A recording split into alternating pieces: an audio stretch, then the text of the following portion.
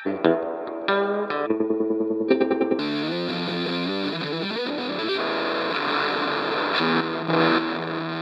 skru ned litt? Halla, det her er Kan du skru ned litt? Det er en podcast som handler om gitar. Til nå så har vi stort sett dekt liksom norske gitarister innenfor pop, rock, blues, sånne sjangere. I dag skal vi snakke med en sørafrikansk gitarist som har spesialisert seg på å kombinere klassisk gitar med vestafrikansk kora-musikk. Kora er harpe med en haug med strenger. Han spiller helt sinnssykt kult, komper seg selv mens han spiller masse melodier. Det er utrolig vakkert å høre på. Jeg snakket med han i høst når han var og spilte under Oslo World Music Festival. Jeg håper at dere tar dere tid til å høre på det, for det er helt vanvittig lærerikt og fint. I dag skal vi snakke med Derek Gripper. What's this? Okay, I guess we're rolling. Cool. Derek Gripper, welcome.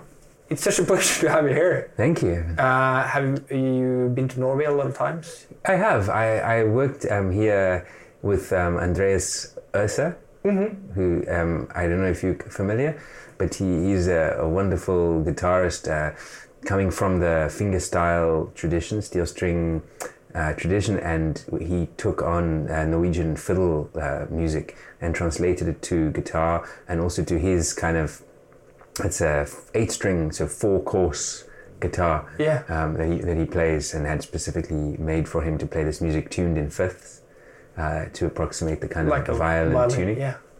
So we've worked together for a number of years, and I've went up to Trondheim to work with him, to do concerts together, and we played the Transform Festival last as a trio with Debashish Bhattacharya from India, North Indian slide guitarist. Nice. Okay, so you're kind of familiar with the whole climate and stuff. Oh my gosh! Yeah, it's vicious. It is. It's vicious. Yeah. It's a bit better now, but you were getting there. You can say what you like. So it's so cool. You're here for the Oslo World Music Festival, and you're performing, as we're recording, you're performing tonight. Yeah, that's right. In Oslo, and that's a solo show. Solo show. And you've been here for a couple of days? Yeah, I got here 2 days ago. Yeah. And, I was teaching a masterclass at the university yesterday. Oh, nice. Yeah. So, I guess a lot of people have heard you here, but also there's a lot of people that's not that familiar with your work. Yeah, I'm sure more of the latter. Yeah, it could be. So I guess maybe we could just start real quick with maybe you could explain a bit around the guitar style that you're currently that you've been working with for some years now. So I play classical. I'm a classical guitarist by training, and I became fascinated in about 2000 by one album by a kora player called Tumani Diabate. The kora is a harp lute, so it's a harp. It doesn't have fretted, it doesn't have a fretted neck, but it has a bridge like a lute.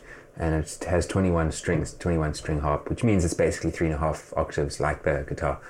And Tumani especially, the traditional kora playing is pretty interesting, rhythmically, cyclical, amazing music with very fiery, improvisations. Tumani's version is very unique. He brings in bass line, and then he has accompaniment.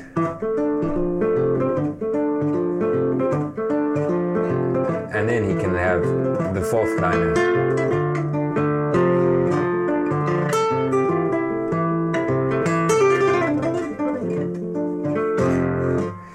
So I heard this music, and I just thought, coming from Cape Town, South Africa, playing classical guitar music, this has all the elements that one would want in guitar music. It's cyclical, and it's got this whole trance element to it. But it's also complex and virtuosic and contrapuntal and everything. But I thought probably you need to build some kind of guitar for it, because to keep a bass line going and then to have these melodies on top, how could you possibly do it?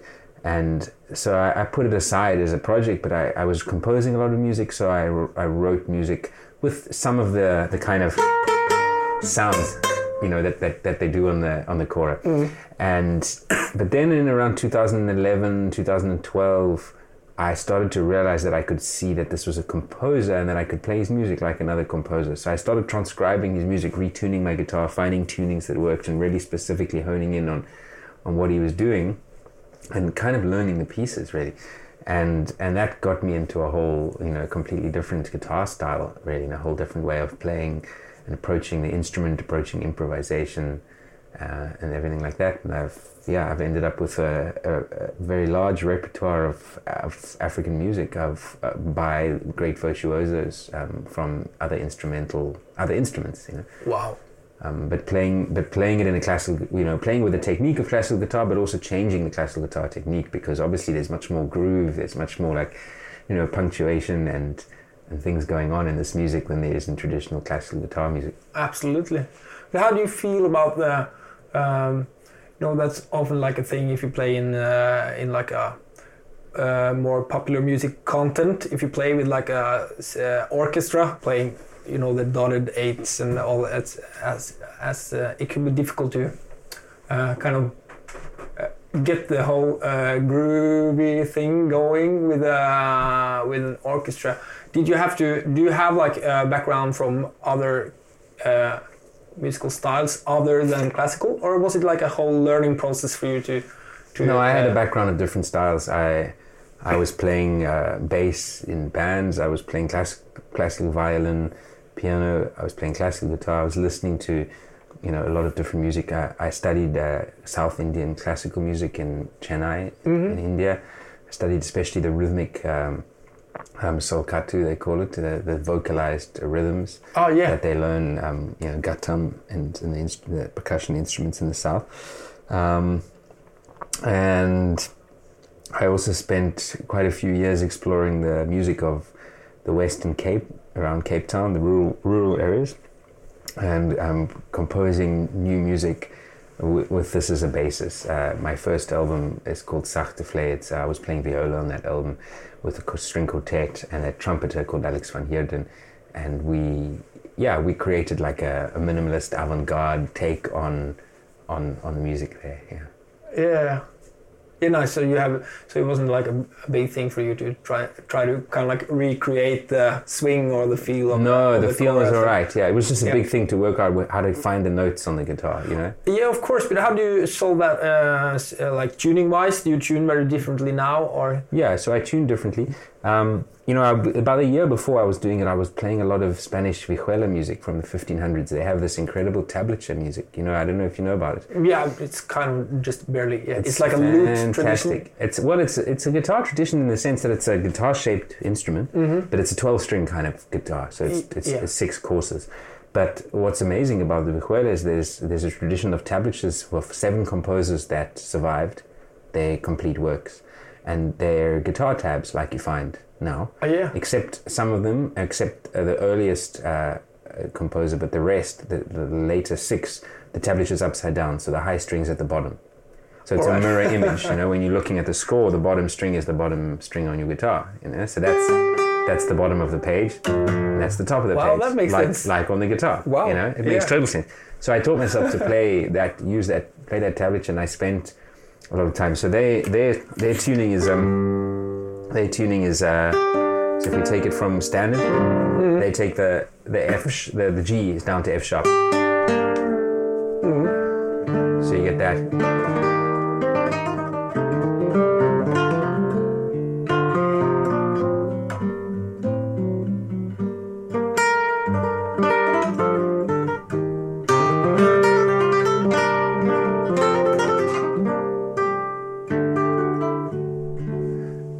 What's interesting about it is it's very simple guitar music. It's all first position. I'm using a capo now, so that because it's a smaller instrument. It's all first position, and it kind of uses the guitar like a harp.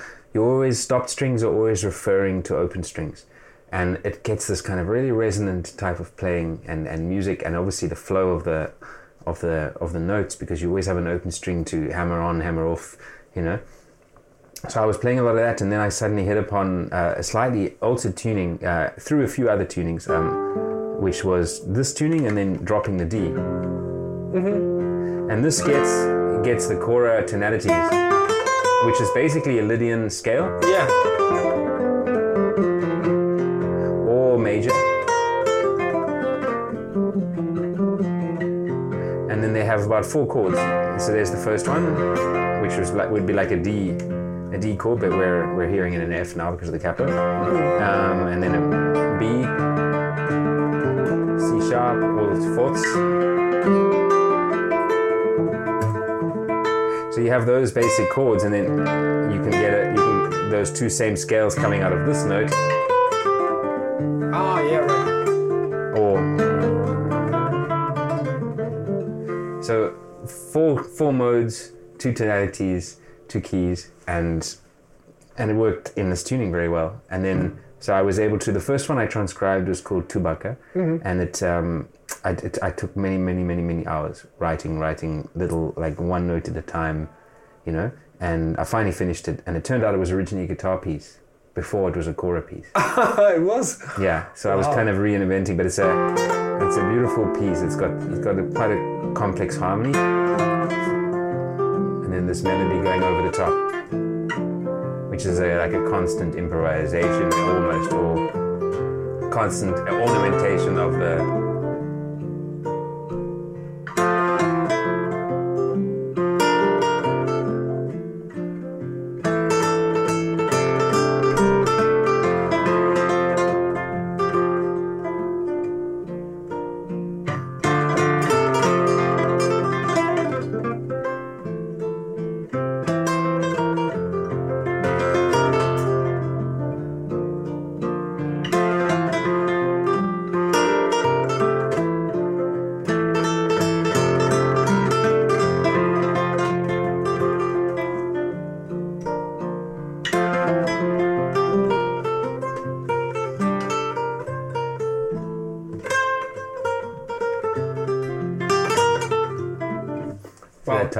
That type of thing. Yeah, it's a really interesting style, and so that's been developing, and that's what I do. And you've been doing that since like the early 2000s. So I was playing classical guitar, and then I decided, no, I don't want to be playing this music. You know, it's irrelevant to me, and I was playing an 8-string guitar at the time. Okay. It had a high A string and a low B string with fanned frets, and you played it upright like a cello with the end pin. Yeah. You know, it was a system developed by a Scottish guitarist called Paul Galbraith. So I made my first album on that, and I wrote a series of very simple pieces based on Western Cape music, which is very cyclical, diatonic, sort of trancey kind of music. And I wrote these, you know, pieces that were kind of a little bit, you know, one was influenced by Takemitsu, the Japanese composer, and so I did that on 8-string guitar. Then I really wanted to find a better guitar, and I ended up getting this guitar. It's made by Hermann Hauser in Reisbach, Germany. Right. The Hauser family became famous in the 30s because Hauser made a guitar for Andres Segovia, and Segovia played all of his main concerts for 30 years on that guitar, and it's now at the Metropolitan Gallery in New York. And this guitar is made from the same piece of wood as Hauser's, and it's a special kind of design that is for the first time ever the Viennese school of guitar making, which is a very separate school of guitar making, and the Spanish school fused, because Segovia gave Hauser his Ramirez and said, measure it, copy it, and make this guitar. You know, so he made a guitar. He made 10 or 15 guitars over 10 years. And eventually gave him one that Segovia said, this is the guitar of the epoch, you know, the greatest guitar, because it had the soul of the Spanish guitar, but it had this Teutonic engineering behind it. So it was, you know, it was in tune and perfect and all, you know, balanced, and it had this ability to project in a concert hall because Segovia didn't use amplification, and he was playing to up to 3,000 people. Just without any miking? Without any miking. Wow. So it has this amazing ability. What happens is all the overtones gets focused into the actual sound. So often when you play guitar, you hear this like bar of harmonics. But this guitar, it's very clean. You're not hearing anything on top. everything goes into that sound, and it somehow creates this forward, motion. And then what happens if I play two notes? You hear this kind of rumble, and it has wonderful, very subtle qualities, which, when amplified, paradoxically, become really incredible. So I've taken taken it into the amplification realm. And yeah, so that's what I've been playing ever since. And I made 2 albums of my own music like that, and a few collaborations, one with a tabla player from India and one with a double bass player and trumpet player from South Africa. And then in 2012 I released an album called One Night on Earth, which was the music of Tumani Diabate, Baleke Sissoko, Ali Farka Toure, arranged for 6-string guitar. And actually 6 months before that I did a record of music by myself and also Egberto Gismonti, the Brazilian guitarist, translating his 10-string guitar music onto 6-string. Yeah. Wow. But what's like the main difference though between the Spanish and the German tradition, if you go into if you look at those Viennese guitars, I mean, they don't look like guitars, they're like steam engines. I mean, they look the weirdest looking things, and they've got a totally different design, and they're actually a lot like a modern electric guitar, because they had adjustable necks. Some of them, they had truss rods, and they had things, and they got a different kind of joint, and the sound is very different. It's not this open, sunny, round sound. Smaller bodies, lower actions. Yeah. Cool. But when you're in when we're into the whole classical world, you tune to like a differently than the normal like 440, or do you? Oh, that's a it's not on purpose. I've had people writing to me and saying, there's all these people who talk about 440 is not the right resonance of the cosmos. It's supposed to be 332 or something like that. Oh yeah. And I had a guy who wrote to me and he said, your album One Night on Earth is tuned to 330, whatever it is. I can't remember now. And is there any reason behind that? And yeah, the reason behind that is I have a tuning fork that I got when I was 6, when I did my first violin lesson. And a tuning fork got a bit of super glue on it, because I had super glue in my guitar case for nails, sometimes. So the super glue made it a bit different sound low, I think, and that's why I was just using the tuning fork and it was out of tune, I think. And maybe also the capo also pushes it out. So yeah, I'm not really concerned with the pitch. I'm more interested in the temperament, So with guitar, we're really stuck with equal temperament. And equal temperament came about so that pianists could modulate into different keys without having to retune. Yeah. And it's a very new thing, and it's a very Western-centric thing.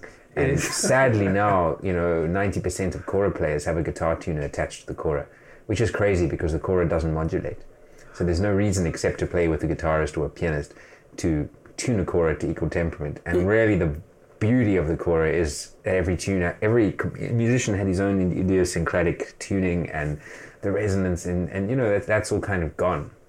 Anyway, I tried to go down that road. I studied the music of Harry Partch, American microtonal just intonation composer, and I designed the guitar. It was an 8-string guitar with removable fretboards, so you could take the fretboards off the magnets, and I had a 31-tone equal temperament fretboard, which is a fretboard that most approximates an overtone system over the 5th overtone, because we use the 5th overtone as our kind of generating system, and that's the harmonies that we use. But the 7th overtone is a whole new sound, and the 11th is a whole new sound. And so yeah, I experimented with this, but the problem with that is that you end up destroying the actual architecture and sound of the guitar, which is very simple. Yeah, it is. And especially now, this guitar that I'm playing, obviously I can't pull the fretboards off, and also it would just ruin it. And so I make do now I tune the strings slightly differently, I think, not consciously, but if I checked with the tuner, they'd be wrong. And I also bend a lot, change the pitch a lot, but all just, kind of intuitively. But I'm stuck pretty much close in equal temperament. Yeah, but it's nice though. I just heard through the different albums, just like kind of back to back to kind of hear the difference. It's just I just find it really refreshing that it's obviously that it's not too much of a concern for you. You just it's kind of like, I don't care. I just play the. Yeah, and it's also nice to have like the tuning fork, which could be like a. I remember one guy told me about the Richie Blackmore. He put like an extra tuning peg or something on top of his on top of his Stratocaster head, and everyone was just like, what's the thing about? What does it do? What does it do? And one of the guys in the band had to ask him one night, just like, okay, I'm sorry, I have to ask, what's the tuning base? Just like, I have to have something that people should ask me about. So just to have like a... well, I took the super glue off the tuning fork now, so my next album will probably be in 440. Okay, but then then people will write the new mails too. Yeah, exactly. I've lost touch with the Cosmos. But is that like a big thing in the classical world, though, to have that like the pitch has become higher and higher? I had an interesting conversation with Hauser about this. This is my guitar maker. I visited him recently to pick up a guitar for a friend of mine, and he said that the pitch of the instrument, because guitars, the body has a pitch, right? Mm-hmm. And that is tuned by the maker. I don't know how it works with steel strings so much, but I think it's kind of like the same. You can tune them. Yeah. So the body of my guitars is just around a G, but slightly off a G. So you don't want it to be the actual G, because then you get these boomings. So but it's around G. And he said that you can actually see the bodies of the guitars going up and down according to like the kind of collective stress around the makers. So he said, and his family has been making guitars since like 100 years now. Mm-hmm. And he told me like through, the German history and the war, and then it went up to G sharp, and then it went down and was F sharp before the war, and Really? And wow. So that's interesting. That's really interesting though. Shit. Okay, but that's cool. It's good. That's really nice. And extremely nerdy info, though. Yeah, I mean, he's like you couldn't have a complete geek out with Herman, because he's third generation builder. Mm-hmm. His grandfather designed this guitar, so him and his father and his grandfather have been making this particular guitar with 3 or 4 variations for 800 years. Wow. And he said to me the last time I visited him, he rarely went in detail into the process. Like he showed me a bridge, and he said, yeah, my grandfather or my father showed me how to make this bridge, and they said it would take an hour and a half. And that's how long it still takes me today. And I still get up every morning, and I start at 8 o'clock and I finish at 6. And that's what I've been doing on my father and my grandfather. And the wood is stored up in the roof. He's still in the same workshop. He's still working on his grandfather's desk, which is a special kind of French desk which comes out so the guitar can be held. And I'm still looking for another one of these because they're very difficult to find. And all the wood's up there. And he is collecting wood now for 2 generations ahead. So he is using, my wood was from his grandfather, and maybe he's using wood from his father sometimes, but then my guitar is one a year. He makes a special edition with this old wood. Hei. Du, det går veldig bra. RC40 på plata her. Ja.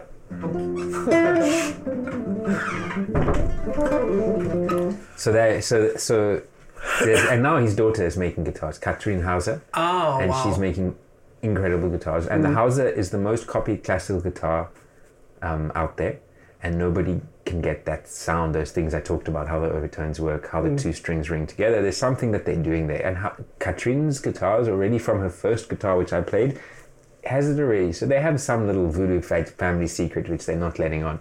And when you ask him, he smiles and changes the subject. So it's a wonderful place to go. The machine heads were made by the Reichel family, who've just retired now, but they're handmade as well. Okay.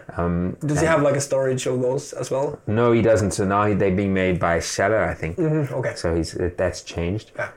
I just actually had to, because I do a lot of retuning, and also quite extreme retunings. So I wasn't oiling the cogs ever. Oh. And my cogs actually wore down completely until they just snapped. The cogs got thinner and thinner until like a knife, and then one day they just snapped off. Wow. And there were no cogs. And luckily he actually managed to phone the family, and they found some in the workshop for me.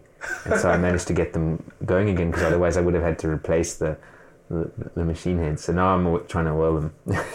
But that's so nice though, just like in this whole world of like extreme factories making millions and millions of he makes guitars. 13 or 14 a year. Oh, that's so And his beautiful. father, what's interesting is he's made 13 or 14 a year, like his father and his grandfather. They said no more than that. The price is also the same, which is crazy. You go speak to this guy, the tradition, the woods, the thing, and you think he should be charging so much more, because it's but the price is still with obviously with inflation. Yeah. so this tradition is there in every aspect of what they're doing in a way, and he's just stuck with that. So no more than 14, no journeyman working for him or anything like that. He's got an assistant, and obviously his daughter making separately. But it's a wonderful. You really, every time I go there, I get this jolt of wow. Okay, I'm playing this guitar. I'm actually part of this amazing tradition and this incredible thing, which is really just from another planet. Yeah. It's from a complete other planet. What they're doing and the kind of attention to detail. And then I just forget about it and I have it in my guitar case and I bang it around and I play it. And, and when I go to him, for at least 3 or 4 hours afterwards, I'm very careful with my guitar. And I treat it really nicely because he always gets cross with me. But do you only bring that guitar when you travel? I have two guitars at the moment. I have this guitar, and then I have a Hauser 3 as well. This is a Hauser 3, which is a 10-string guitar. Okay, yeah. And I got it a few years back because I wanted to play the music of Egberto Gismonti, who plays 10-string guitar, but he uses high strings on the thumb side. So he's got a bass and a high and a bass and a high, and then the standard 6. Oh, really? Treble strings. Yeah. So you can do these wonderful ostinatos, but in the treble. Mm-hmm. And I haven't been playing that guitar because this guitar took me over 10 years to play in. I mean, it sounded incredible when I got it, but it was perfect. And it was clean and, precise. Yeah. And sometimes that was irritating. And now I've played it in and it's completely changed. And so every time I pick up the 10-string, I just go, oh my God, I can't do this again. I can't go through this process again. It's like it's like your child is 15 and they're about to leave home and then suddenly you have a new baby. No, send it away. Yeah. But it's so cool when you play, I guess, I imagine you play quite a lot of shows during a year. I don't know how many shows you play. Yeah, I'm doing 60, 70 a year. Yeah, and it's so nice, after a couple of years, if you only play one instrument. Yeah. What happens then? Because the whole guitar tunes differently, and it's the whole voodoo. You kind of get to know you can just tune it slightly if you hear it falls out of tune, and then it's a long-term relationship. It is, and it's one of the more successful ones that I've had. I've made a lot of totally different things on this guitar, and I listen back and I think wow, and I see pictures and it's changed. The color's completely changed. It's everything's, and it's that's kind of what I feel like. I play this guitar more than I play guitar. I don't know what it's a very specific instrument, and you have to spend 2 or 3 weeks with one of these guitars to really understand what makes it different. You really have to. It's very subtle things. And now if I pick up a normal classical guitar, or even if it's a wonderful maker, I can't play it. I'm like, oh no, everything's not there, that I'm used to. Yeah. So I think that's my thing. I thought I could play another guitar, and the 10-string would be great. And obviously there are resources, musical resources, and I get excited about it when I'm on tour, and I think, oh, when I get home, I'm going to do that. And I get home and I pick it up and I fix it and get the strings going, and then I play it for 3 minutes and then I put it back in the case. But it's and also that's the whole the practical side of it. When you travel, if you do a lot of songs on that guitar, you always have to bring 2 as well. No, I would never bring 2 guitars. No. Bringing 1 is bad enough. No, I would just play 1. I would play 1. But you tune a lot during shows as well. Do you? Loads. Yeah. But I guess you talked about the generations of guitar makers. Another thing with generations is the whole kora or the African what's it called, jolly, or the the jelly, the griot. That's amazing Tradition, which I guess Toumani Diabaté, he's I don't know, I just read somewhere that he's the 60th or 70th generation or something. It's just hundreds and hundreds of years. Yeah, it's not true. He's not, it's not, he says it's his generation of kora player. He's probably about a 3rd generation kora player, because his grandfather was, I think, the first in the family to play the kora. Okay. Yeah. But there's this myth that's he's also encouraged. Yeah. But he is very likely a griot from that long. It's not possible to say. But it's a long tradition. I mean, the griots, in the family Diabaté, they've been griots for hundreds of years. Yeah, and the griot is if you could just kind of like sum it up in like a small. You're basically the griots are like they differ from sort of a troubadour or something because they have a very specific role in society as a matchmaker, peacemaker, history keeper. They tell you who you are, you know, and their job is to know the history of each family name and to be able to sing that family name at a wedding, at a social gathering, wherever. So they will be attached, they would have patrons, and it's a very complex patronage system which runs inside the griots. You'll have, you know, higher griots paying down to lower griots for the lower griots to sing the history and names of the higher griots, and up to the patrons who are not griots. So there's this hierarchy all the way down, and everybody has to support the people below them. And if they don't, they're cursed. You know, they've really sewn up the music industry hundreds of years ago, and we should really learn from them. Yeah. You know, sure, you can download my album for free, but you may find that, you know. Yeah. It's that's what they are, and so you're born into a griot family, and you learn the music. You hear the music all the time, and you end up playing or singing or whatever it is that you do. And you usually learn from an uncle, not your father.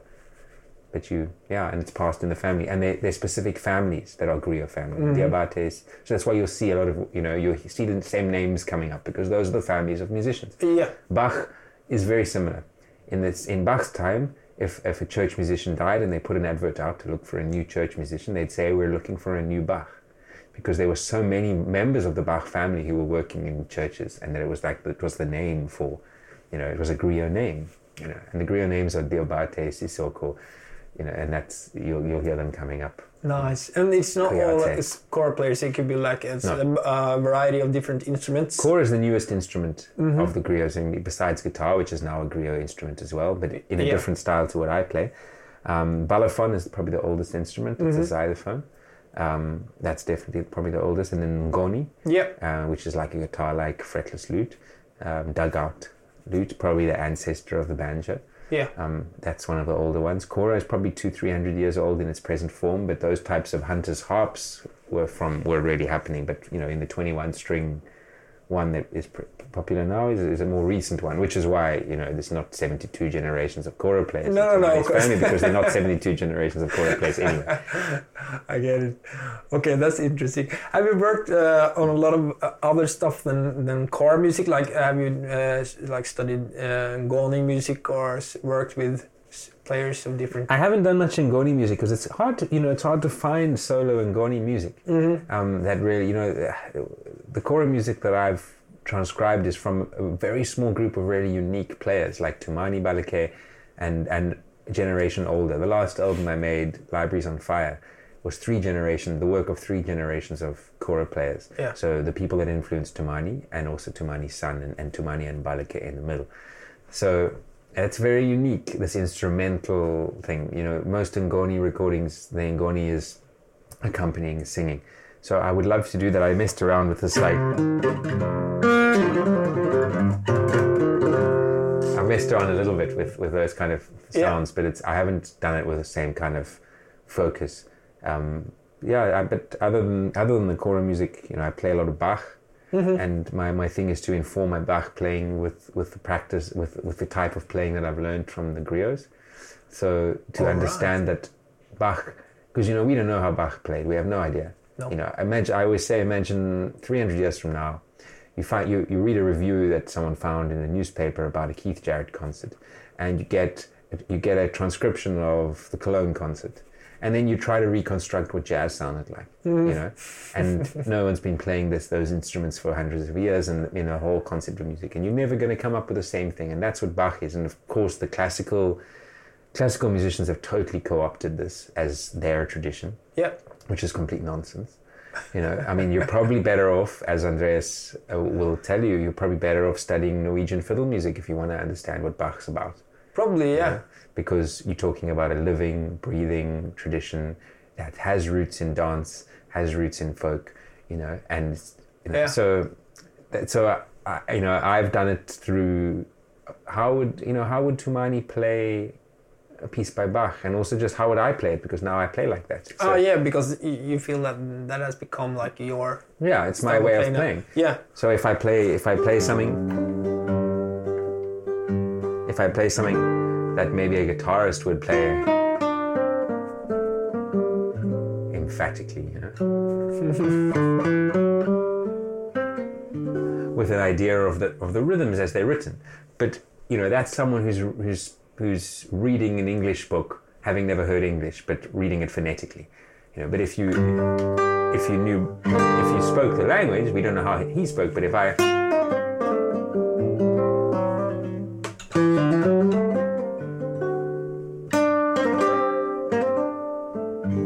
you end up with something.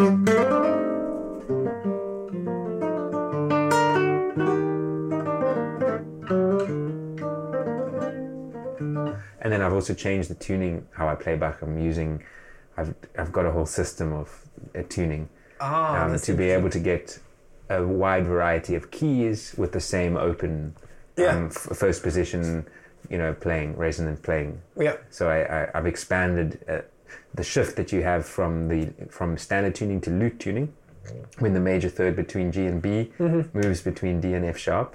I continue that down, so you end up with 4 or 5 tunings for the things. So you have like a D major tuning, which is the lute tuning, so the D and the F sharp, and then you have an A major tuning, the A and the C sharp, also with the F sharp still there, and then an E major tuning with the A, with the E in the bass obviously, and then G sharp and up.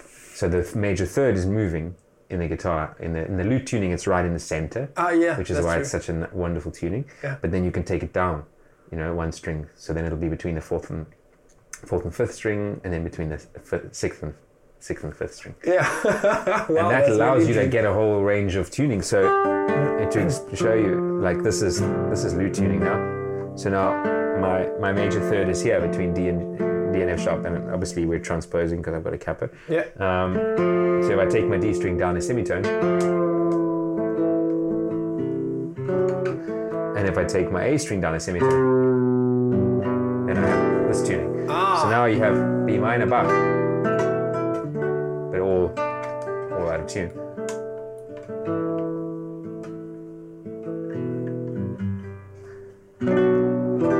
With a lot of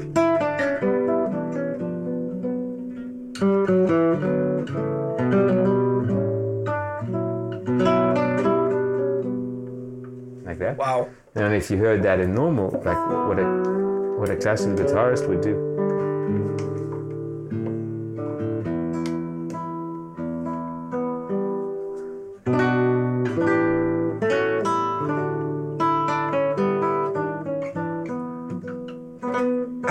Yeah. It's different. Yeah, and it doesn't have the same, like, it's not that fluent. It's not that fluent and resonant. Yeah. No. Yeah. Especially in that, I mean, the Chaconne is a great example. This piece, you know, the famous. Yeah. So this is how guitarists have always played it, in D minor standard tuning. Yeah. Now, if you take lute tuning and you pop your cap on the 3rd fret, your D minor is 1 string and 2 open, 2 0 0. Yeah. So.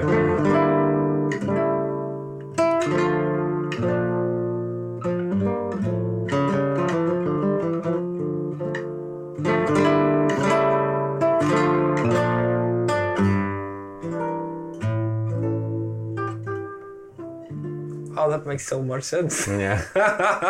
Wow. Oh, wow, that's really cool. But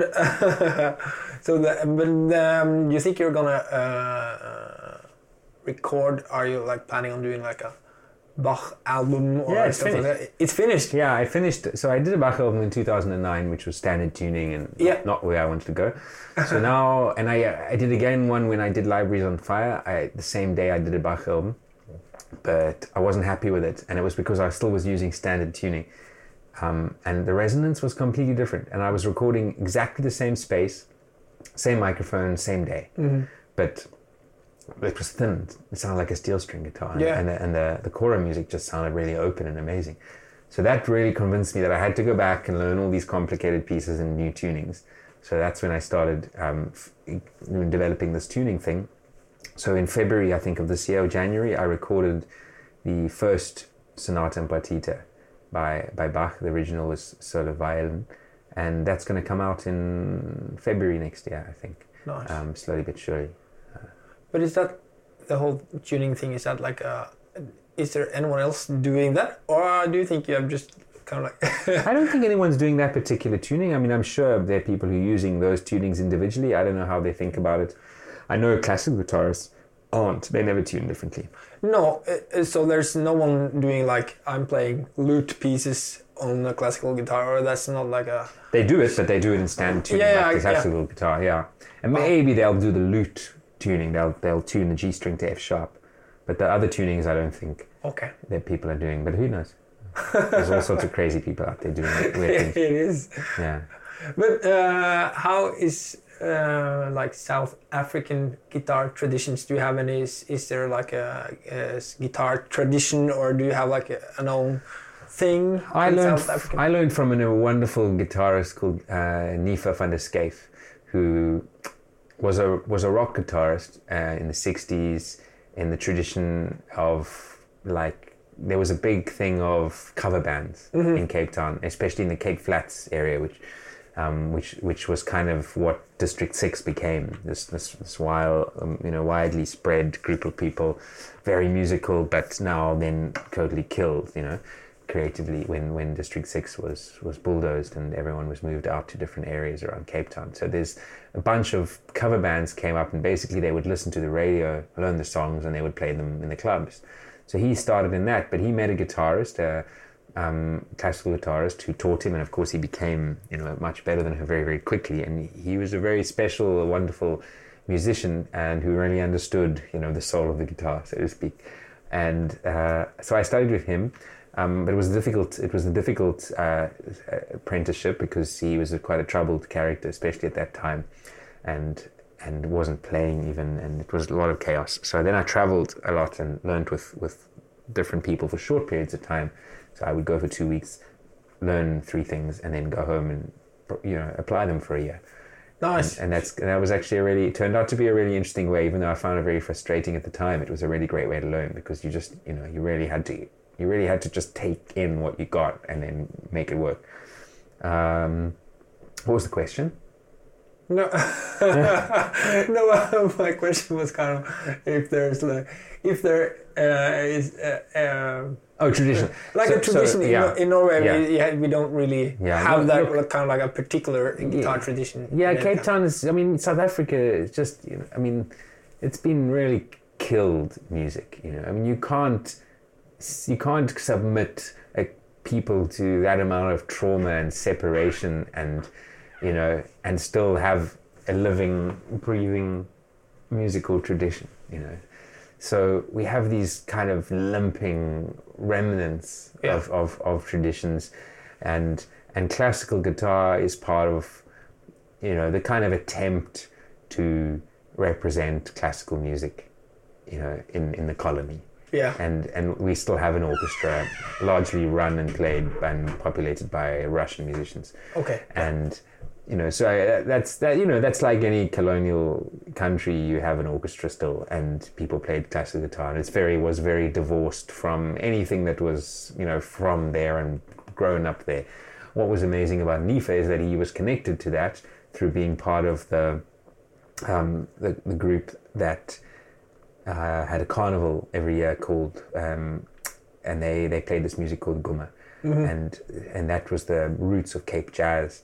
So Nifa was part of that. He was one of the directors for the choirs. They had these Cape Malay choirs that sing around New Year, and there's a whole thing going on there. So he was connected to that, but mostly he just understood the guitar, and I think that's what he taught me, was that like Segovia said, the soul of the guitar is a song, whatever. There was that whole like cheesy poem. So that he told me that like you just transcend everything and you just work out what the guitar does. And I argued with him for years about that, and then I had to admit that he was right. I said no, the music is important, and you've got to make the guitar work for the music. But really, it's the other way around. You've got to find out what your guitar can do with the music, and if that means you leave out half the piece, and play half the tempo, and only play the first melody, that's what the guitar can say about it, and that's how you can make a version of a piece that was for piano on guitar and actually make it work. Yeah. In a way that people want to listen to. It's not like a bad copy or something. Oh, that's a really good philosophy, though. Yeah, it helps. Yeah, it helps if you're playing music like the choral music, Yeah. So you end up with something that's successful in its own right, because it really it brings out the resources of the guitar, and Yeah. you know, in the way that you want it. It's not like, oh, that's very nice, wow, cool, nice trick, but hey, nice to better, you know, it works on the Cora way better. But the Cora style that you have been kind of like applied for your own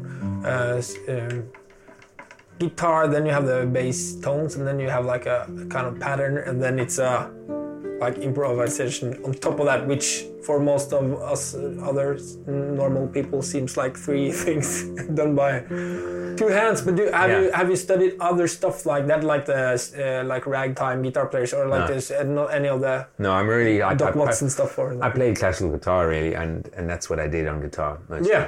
I didn't do other stuff like that. But the Jarabi is a great piece to demonstrate how it works. You have a kombengo, which is it's called the legs of the piece, and that's the simplest version of that is like this. It's even nice if the guitar's in tune. But that's the base of the whole. Now already that sounds like this, and with the accompaniment. But Yeah. really for a guitar it's 1 2 3 1 2 3 1 2 1 2 3 with a swing and shortening the bass. Then you have variations of this accompaniment. So increased, patterns, changed patterns in the right hand. So you could do.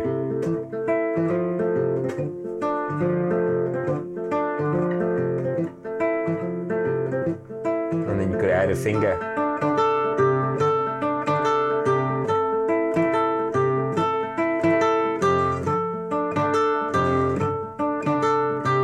Or more complex.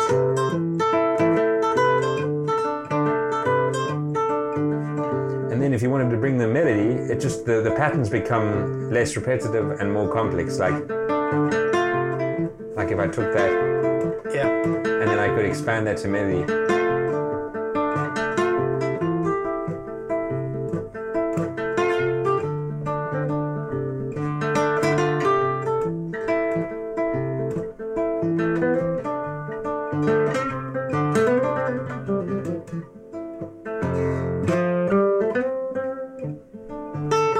And back to another variation of the cycle. So you end up with this kind of modular language where you have a whole bunch of cycles and a whole bunch of themes, and you can leave them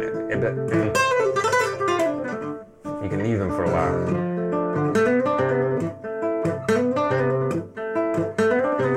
And that's how it develops. Cool, but the trick in the beginning is that to kind of like just sit and do the The bass patterns, pattern. Yeah. So on my website, derekgripper.com, you will find a Jarabi Cycles for Beginners under the guitar learning part. And you can download that, and it has about 7 of the kombengos that you can learn. And then there's another score, which is theme, Introduction to Themes, where you can learn some of the basic. That's it, that theme. Once you have 3 kombengos in that theme, you have something. You can start with one,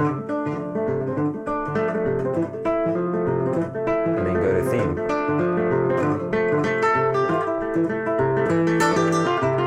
And then to a new theme,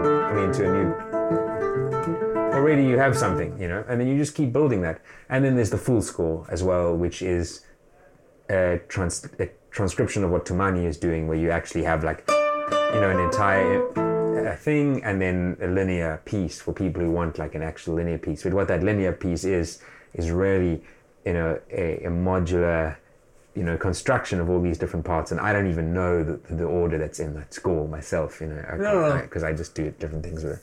But and that's the whole idea, right? The same as Jabhat is doing, that they play these themes, or the song doesn't sound the same as every time. No. Every time, no. No, I mean Tumani, I think his approach is slightly different in that he is, he's keeping a bass line. He's doing it a bit more separate and able to hold that, I think. But it's patterns that are in your fingers. Mm-hmm. You know how the patterns work in ragtime or something, and you listen to it and you think, wow, like Tommy Emmanuel, you listen to him and you think, wow, how is he keeping that bass line with the thing? But you're keeping a pattern. The pattern, and then what you can emphasize, so, I can play this like, and then it doesn't sound like anything but an arpeggio. But as soon as I go, maybe emphasize that or bring that down, then suddenly you really have something. So that's the trick: is nuance, emphasis, and that's how you turn something that's actually a monochromatic pattern into multiple voices. And also,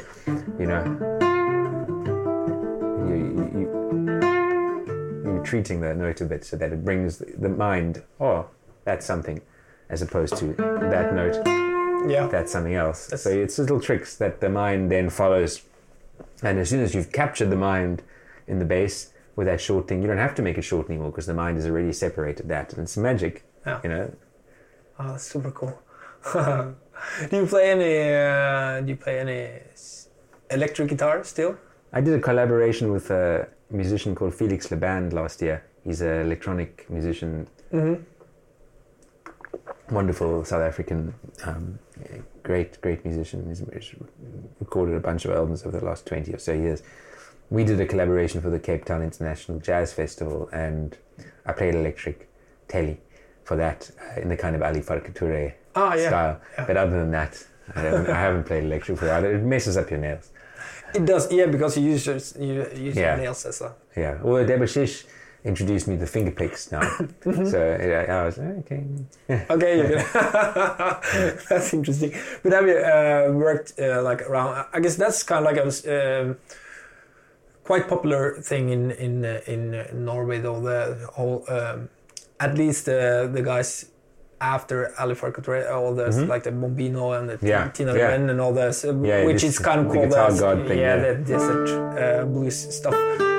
Is that like and also there's quite a lot of DJs playing like Guitar Boys, like Victor Rifles things and stuff like that. But did you grow up like listening to those kind of things, or was that like did you listen to like West African guitar music in South Africa when you grew up? No. I only I first heard West African music visiting my dad in London.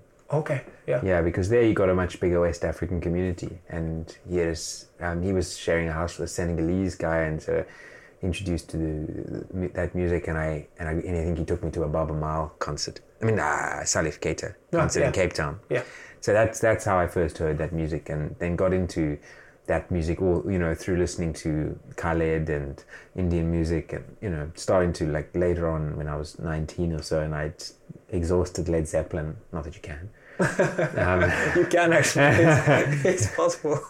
Probably Led Zeppelin as well took me in that, when they did, because that was around the time when they did that acoustic orchestral Egyptian thing, and that so it came from Zepp into all these other things. I was listening. Yeah, that's what I was listening to mostly.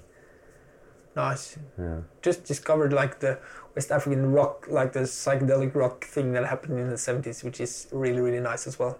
Yeah, it's amazing music. Yeah, it is. Amazing. There's lots of amazing stuff. That's nice. But also you talked about the Indian stuff. Just to ask real quick about that. Was that did you play the violin then when you studied in India? Or I went to India with my viola to study Carnatic violin, and I realized, okay, these guys have got violins totally sorted. Yeah. And I'm going to go home and I'm going to become a guitar player. Okay, so you quit after. Yeah, that was basically the definitive moment. I went home and I was like, okay, I'm going to learn to play guitar because these guys can't play guitar. I didn't know about Debashish. Yeah. Thank God. So otherwise I wouldn't have bothered with guitar either. Yeah, because I have some friends that went to India to do like lessons and stuff, and everyone says the same thing when you come back. You've been there for 3 weeks and you learn like one phrase. Yeah. Or you.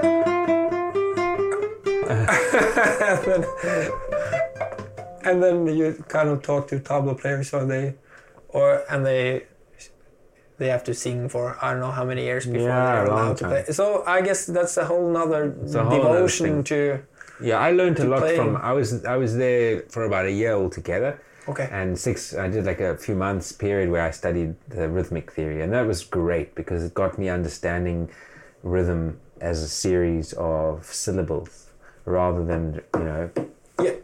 Not in measures, but not like subdividing a beat. Yeah. But actually being able to go and be able to break that. And I think that's what made this music easier for me to play because I understand rhythm like that. Mm-hmm. Like Jarabi, I understand it as 3-3-2. Yeah. Whereas a classic like I've given it to classical guitarists who wanted notated 2-2-2-2 with emphasis off the beat. You know, they need to be able to see the beat, and for them to have 3-3-2, 1-2-3, 1-2, you know, 1, 2, 3, 4, it doesn't make sense to them. You know?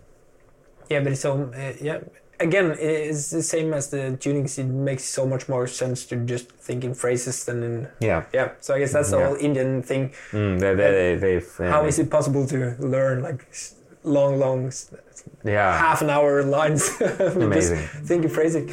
Yeah, so they're really But how many you recorded? How many solo albums from the? You have 4. Solo albums. So the first one was on the 8-string Blom Durance, and then I made one called. I had a break of a few years, and then I made one called Ayo, and then Kai Kai was the third one. Oh yeah. And then Sound of Water was the one with Gismonti and me, and then there was One Night on Earth, the first Kora one, and then Libraries on Fire, which was the next Kora one that I made last year. Yeah. And then in between there, I did the collaborations. So I did the tabla one, it was called Rising, with Uday Mazumdar, an incredible tabla player who lived with Ravi Shankar for 10 years. And wow. And we did a live recording, and then we have another recording that we recorded in Germany, which we've never released, but I'd love to do that sometime.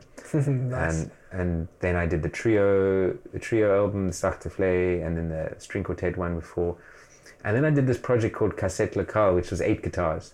And I created this whole compositional thing and made a sound installation which was performed as 8 speakers in Sweden, and that was for 8 guitars with my 10-string. It's the only project I did with the 10-string. Okay, nice. And then there's an album called Mali in Oak. And Mali in Oak is something that I didn't release, but it was released by Shakespeare's Globe in London. And that's a collaboration with the Kora player Tunde Jegede. We played. I was asked in 2013 to play with John Williams in the Globe Theatre, and they invited a Kora player so that people would know what I was doing, because they assumed that people wouldn't know Kora. Oh, okay. So John and I and John Etheridge did a trio night where I played solo in the first half, and then they played their duo, and then we played trio at the end. And then the next night or night before, Tunde and I did a duo. We each played solo, and then we played duo. And then the next year, John and I did duets together. I wrote a whole lot of duets for him with a guitarist called Reza Kota from Cape Town. And so we played those duets, and Tunde and I did another concert together. And then we went into the Globe after the gig, and we did a recording. So we'd only played together those 3 times. Oh, okay, but we were playing similar repertoire, of course. Tunde is born in London but studied in the Gambia. Mm-hmm. So yeah, that's that, Mali and Oak. But the John Williams thing is quite I guess that's a big thing in the in the guitar world, though. Yeah, that was crazy. I mean, how is he like? John is amazing. He's you gotten to know him very well. Yeah, very well. I'm going to go stay with him now on my way, when I go back to England now, and yeah, I see him when I visit, and he's really inspiring, and he's got such a great guitar geek, you know. Yeah. And he has such a joy and interest in guitar. You know, he'll interrupt a perfectly nice conversation to ask you what kind of strings you use. You know? And he has amazing. He's an incredible guitarist, and you know, every time that we've played three kind of series together, probably 4 concerts. And every time you're backstage and he's doing his solo, and suddenly you realize, oh my gosh, that's John Williams, you know. And there's this specific sound and ambience that a guy who's been playing concerts for 70 years has, you know, or 60 years or whatever it is. Yeah. And it's really incredible and great to play with him. And he's great, you know, and he's been very supportive of I'm excited about what I'm doing on guitar. Wow. That's really, really quite something. Yeah. You know, interesting as well, because, you know, I never saw John live until I played with him. So it was... Oh, really? Yeah. Yeah, he'd never been to South Africa, you know. So, yeah, it's an interesting way to sort of exit the periphery of the guitar world and kind of, you know, interact with him. So. Wow. That's cool. I've got one more thing that I meant to ask you, and that was, yeah, you have do you play the kora yourself? Have you worked any of that, or do you have a kora? Yeah, so I think in 2010 maybe, I decided I really wanted to play this music now. I couldn't play it on guitar. I remember I bought Toumani's album from 2009. He finally, 20 years later, recorded a new solo album. Yeah. And I remember sitting in my kitchen with a stereo trying to play this one.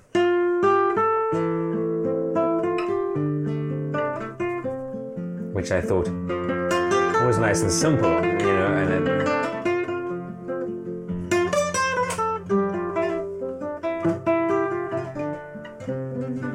But I couldn't really. I could make a sort of thing, but it wasn't, it didn't work. And of course, it's like listening to Glenn Goulden saying, I can work this out. Which you can't, because... So I didn't... And so then I thought, I've got to get a kora. And so my cousin brought me one from Brighton. Mm-hmm. It's a nice roundabout way to get a kora back to Southern Africa. Yeah. And so I played it like non-stop for 6 months. I was totally obsessed. And then one night I was sitting in my room and I was just improvising. And I was like, oh my God, this is totally what I've always wanted to be doing. Like I was doing it. I was making the music I wanted to make. And the next day I couldn't make it again, and then I didn't play it ever again. I just stopped. And about a year after that, I worked out how to transcribe it to guitar and then made that. To never... Yeah. So I haven't touched the kora again. And actually I lent it to someone and they moved and gave it away. And so it's gone. And if you're listening, fuck you.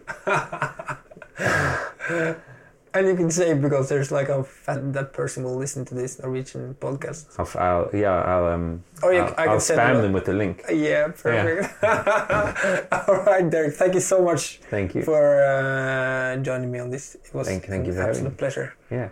Okay. Great stuff. Cool. Ciao. Thanks.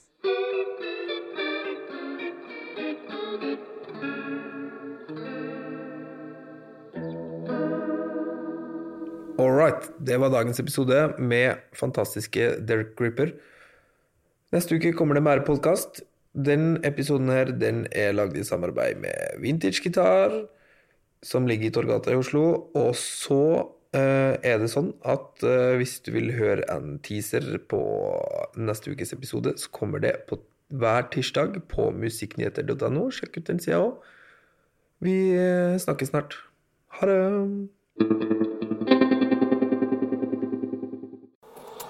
Produsert av Rubicon.